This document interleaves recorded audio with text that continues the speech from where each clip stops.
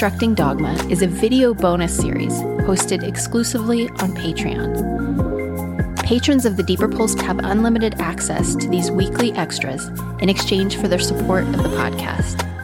Learn more at patreon.com/The Deeper Pulse.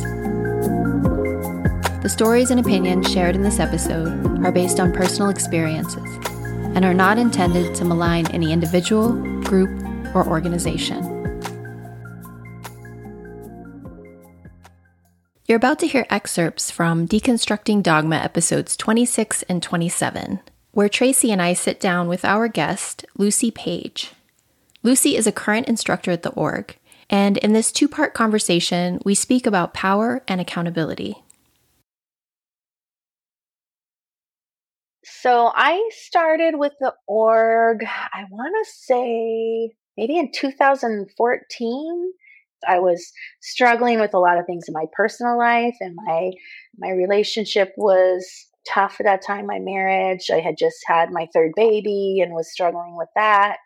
So I needed an outlet and just to get back in touch with myself. So it was really lovely for that. I've been teaching for almost 10 years now. Mm-hmm. We had a really thriving community where I live, and we had many, many people taking belts. The recruitment was strong here. And so it was worth it for the trainers to come here. I mean, we would have between 5 to 12 people in the belts, which is pretty good for where we're located. I am still part of the org. I still am a card-carrying member. I'm still teaching classes 3 days a week. So there's that. And like we've talked about, I wasn't part of HQ. We were on the periphery. But I could even see just, as a student and then a teacher that there was messed up things happening there. But I felt this kind of distance and also this hope that would evolve and change. And then even, so as my mentor took her role in the inner circle, I was like, at that time, I was like, well, this is great because she could be the catalyst for really creating a different experience from the HQ world, and that could really help our practice, that we all love so much. And so I was really hopeful about that. She knew it would be challenging to step into the inner circle, and she knew many, many people have tried and failed, but she thought she would get through there and make some big changes. And maybe she will, but what it feels like, and my lived experience with her is that is not the case at this point. And I think for people like me who are like kind of hanging on, like, okay, the next phase of our practice is going to look different and inclusive, and that it's going to be accessible to more people. And I don't see that evolution in this way. But like you're saying, that if this practice will stay viable, if the org is going to stay viable at all, they're going to have to evolve. But I don't know if that's a thing. And I'm just so struck by, first of all, my own personal lived experience of holding out hope for a change, for the next evolution of the org, for when things feel better, for when we get our shit together, however you express that. Stopping a cult. When we stop in the cult. Succinctly put. And how many decades?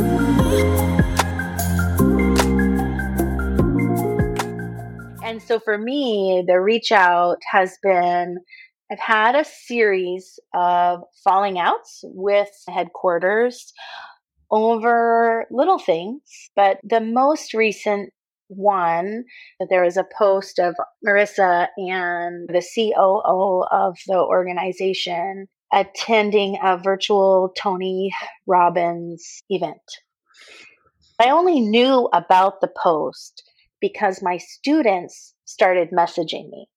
I had 3 separate students message me hey, did you see this post? I'm really upset about this. One of them was a family member who was like, I'm not going to keep participating with this organization. Her whole life has been in advocacy for assault victims and domestic violence victims.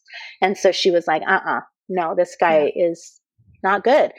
And so when I was getting these messages and I started researching him, as I felt uninformed and I clearly knew I needed to address it as I'm losing students and I want to take care of them and I want to take care not to be propping up a known abuser. That's important to me too. And they knew that. I've worked in advocacy for women's rights for a long time in my other life. So as I was doing the research, I was just shocked to see the accusations that had been made against him from really reputable sources and not 30 years ago, like just a few years ago, like right before the COVID shutdown. You know, his disparaging the Me Too movement very publicly.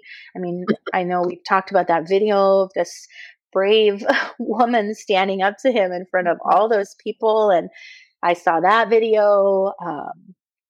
But then also other videos of him berating emotional abuse survivors and just the way he spoke to people in front of these huge crowds, and that they all have non-disclosure and they're not allowed to speak out. They're not allowed to videotape what happens inside the facility.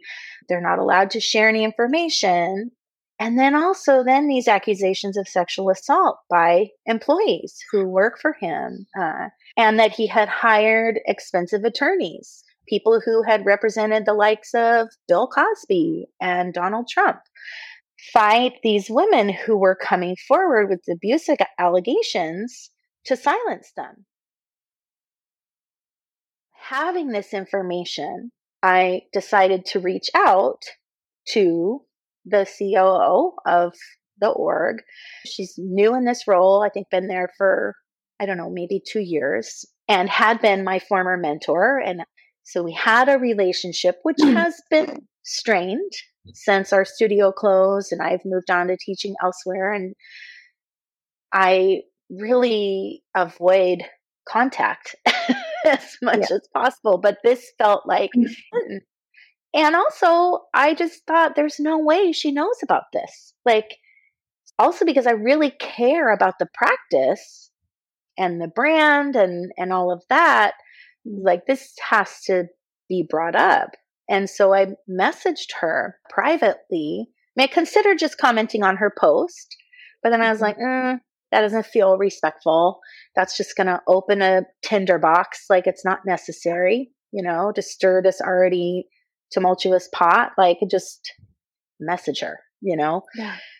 And I was so thoughtful and careful in my language and how I crafted the message. I have known this person personally for a very long time, and we had a really close relationship at different times. So I really knew that if she was going to listen at all, it had to be non-combative, non-accusatory. And in our practice, that's what we do, right? Be impeccable with our word and not making assumptions and not taking things personally. And so I employed all those tools, and I wrote a really nice message saying, hey, just wanted to bring this to your attention. I've had students let me know. I'm sure you didn't know about this, but here's the things. Here's some links. Here's a video. Here's, I have concerns about the appearance of our organization being in support of this person at this time. I mean, it's not a good look for the brand, and my students are unhappy. I'm losing people from my classes over this. So can you have a look at it? And the response shocked me because it was so dismissive. It was, yeah, I know this. I've been to his trainings before. I don't agree with who he is as a person outside of his trainings, and even a lot of the techniques he uses in the trainings. that they're highly inappropriate.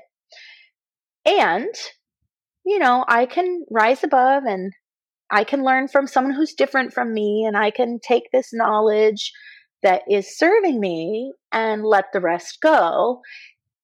And then, she made a comment how she just thought what did she say? It's so fascinating that someone could see a picture and one sentence and make up this whole story from just one moment of my day. And I was like, oh, okay, well, now I'm mad, because I was being respectful and I felt like I'd been chastised like a little immature child. Like, I also am able to learn from people who are different from me or that I disagree with. And that, like, this complete dismissing that you can't put a picture of yourself and the founder of the org online and say, I'm so excited, we're doing this training, unleash your personal power, and we're, and not be representing the org. You're representing all of us. Mm-hmm. And we are all then propping up this person. So it gives him space to say things like, what do you mean? I would never harm women. I love women. 90% of my staff are women. I've sat down with, the founder of the org. She's a woman. Like, I mean, these are the tools that people use to, harm and abuse forever. So for me, I was like, oh, well, now I have a real problem. As this is unacceptable to me. I don't want to be part of a group that is supporting this man. This isn't about the gray. This isn't about shadow work. This is about violence against women. Right. And that's black and white to me. When someone is abusive and there's video of him abusing people right in his trainings, videos that I shared with her, like, no. I mean, there was one of the videos where this woman stands up and says her husband was emotionally abusive, her partner. And Tony Robbins is like, well, what does that even mean? Emotional abuse. Are we so sensitive that if someone's going to tell us, in a strong way how they're feeling, we're going to claim that we're being abused? That's not abuse. He says to her, maybe he was mad because you were acting like a crazy bitch. Did you ever act like a crazy bitch? Did you thank him for putting up with you when you behaved that way? Maybe you were being emotionally abusive. And I'm just like, he's like the king of gaslighting. Yeah. He's gaslighting her in front of thousands of people, And so I just was like, I can't. I mean, my partner that I left was emotionally abusive. That's part of why I had to get out of my marriage. So I was like, oh no, this is not okay. When it comes to the further victimization of women, I'm not going to do anything to prop up those people in leadership ever. Like, I don't care how powerful they are, how many people they've helped in the past. That doesn't matter to me. If I know that they've been an abuser, I will not spend my time, money, or energy propping them up. Yeah. So how did she reply to that? Lucy, please stop. That was the message. 3 words. Lucy, please stop. Mm-hmm. And I literally got that message. I was like, what? Stop what? Stop what have I even... I thought we were having a conversation. I was so thoughtful and respectful, and and I haven't shared those messages publicly, but I've shared them with you all, and that they were respectful. So respectful. I was not accusatory. I was not abusive. Not even a little. But previously, like a week before, she had made another post about how she'd received an email that had been really hurtful to her, and that she was really open to feedback and wanted to get communication from folks. And so she had posted this just like a week ago about how she wanted constructive feedback, which was really the only reason I considered reaching out to her this time. Was like, okay, well, maybe I can get in there. And so I actually copy and pasted that sentence that she had her own words into the message and was like, hey, you wrote this just a week ago, and this is why I felt like you'd want to hear from me about this. That's the only reason. I'm not trying to cause problems for you. I'm just trying to communicate my concerns. And her response was, yes, and I stand by those words, but I draw the line at verbal battery, and I've had enough from you. And that was it. And I was and like, I want okay. to really reiterate to y'all that there was nothing aggressive about your tone, Lucy. Like there was nothing that would even in fact, I felt I'd been too kind. I felt like I wasn't. I had the same thoughts, to be honest. Yeah. So I was just like, at that point, what do you do? So my final response was, well, that was never my intention. As I stated, my intention from the beginning was just to communicate this concern with you. I did not want to cause harm to you. I still don't want to cause harm to you. And communication is not battery, but I will not, I won't respond again. Right. And I didn't. Within 48 hours, she then made a post publicly on her Facebook page about receiving a charged message from a colleague, regarding this training and how important it was to be able to recognize people's shadows and understand people's imperfections and still be able to learn from them. And it just was this really condescending, that she's so enlightened, that Tony Robbins is this horrible guy, but he has good things to say, so we can just listen and take the good and throw out the bad. And hey, we've all got things that we're ashamed of. We've all made mistakes. If we look at what is this in service to, like what is this post really in service to? And if she can convince people to accept a really flawed and verbally abusive leader, it serves the brand.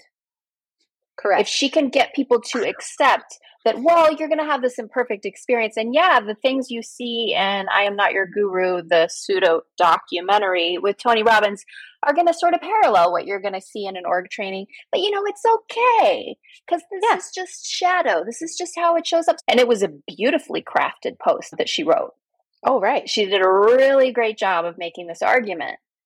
I would have bought into it for sure at one point in time, without a doubt. And I just think it's really important to zoom out a bit. Why is it important that she defend this, aside from being passive aggressive toward you, Lucy, which I feel like was part of it too? Right. Why did she spend so much time on this? Makes perfect sense, especially in light of the podcast. The podcast has been out for a while as this is all going down. So there's a buzz within the org community itself around these patterns of abuse within the company that she's working for. Yeah. And I had never really considered that bigger picture because it was so intense just for me personally. Right. And there is also a pattern within the org of, publicly dragging people who dissent. That's right. Or even have questions. It doesn't even have to be dissent, like a big deal. It's just like, oh, this is kind of weird. Is that okay, everybody? And then it's like, how could you question our fearless leaders? They're so amazing and working so hard. And I've seen more than one public figure within the org who has been publicly shamed. Then saw a lot of their names in the HEO Facebook group. I was like, oh, here we are. Imagine that.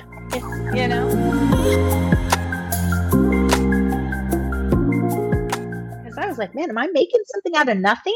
Am I creating something that doesn't exist? Right? Because this is what happens when you're being gaslit, right? As maybe this isn't a thing. Maybe other people think he's great and that it's awesome. Nobody in the organization has a problem with our founder and COO going to this Tony Robbins training. No one cares. Everybody thinks this is awesome.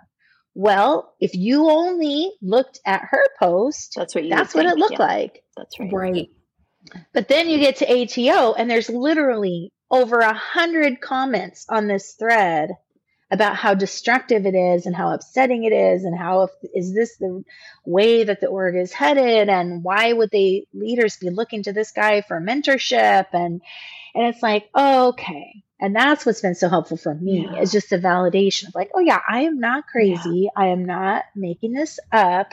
This is a toxic situation and my feelings are valid. Yeah, hell like yeah. That's it. It's like, Absolutely. How do you feel about doing this, given that you're licensed with the org right now and that they might revoke your license because there's a non-disparagement clause in the teacher's license, which is culty as fuck, to say like, I will never speak negatively, which we know how that's spun, right? Right. And who decides? Right. Who decides who's negative? But you'll never speak negatively about any, I can't remember what it is, but it's like teachers, trainers, or the practice. Like they could say you're in violation of that. Do you want to speak to that? Why you decided to do this anyway? Well, I feel like if that's the case, they can have it. Number one, I'm kind of over the ultimatum lifestyle. I just don't want to do that.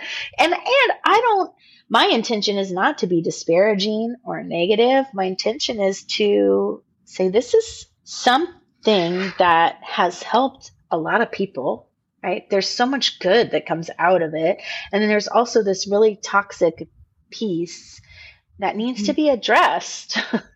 And is there a way forward that's just not culty AF? I'm not sure.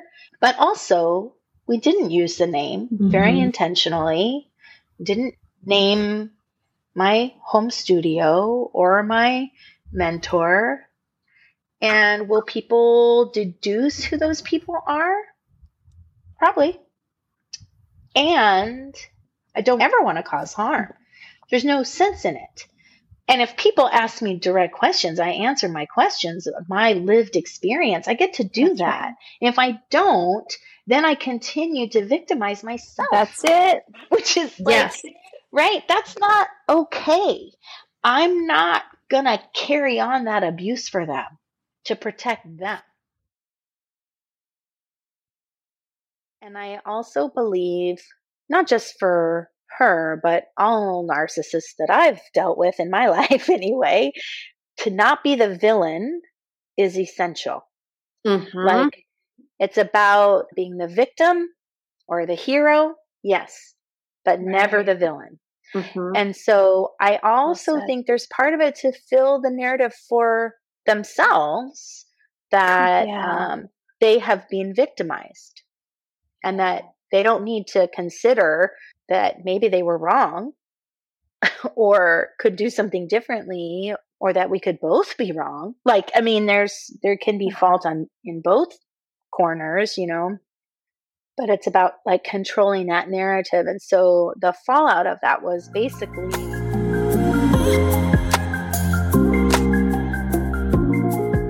it's like we were saying in the vow, well, nobody joins a cult. They join something good. They're joining something good. And I think there's so much good, right? I see it every day in my students. I mean, all of my sisters, my mom, like I have so many friends that I've brought into the practice, so many people that I have seen really their lives change, and mine included. Like I still think, oh my God, what would have happened to me had I not stepped into those classes? Had I not taken those trainings? I really don't know. I made huge changes in my life, all things that were really necessary and really good and really healthy. And that's, for me, that's the struggle, is that there's so much good, but then there's people being victimized. Yes. And like, so we can't, like I said, we can't prop those people up. Exactly. Can't keep propping those people up. You got to find help and support other ways. And so that's where I'm at now. It's like, all right, well, I know I love to dance. Well, the org doesn't own dance. It doesn't own actually any of the moves or even the principles that they share and teach have been around. There's nothing new. I mean, these are ideas that have been around forever. And it's about taking that education that I've paid for like a diploma. That's what I feel like. Yeah. So now I'm just thinking about how do I take those tools and apply them in my community and keep doing my dance, keep doing my thing without propping up the org. That's you right. know? So that's the line I'm walking at this point. Yeah. Yeah. And it's a transition, right? It's a slow burn transition getting into these situations. It's a slow burn coming out. You know, it's a fade. It's a, how many mixed metaphors can I bring in?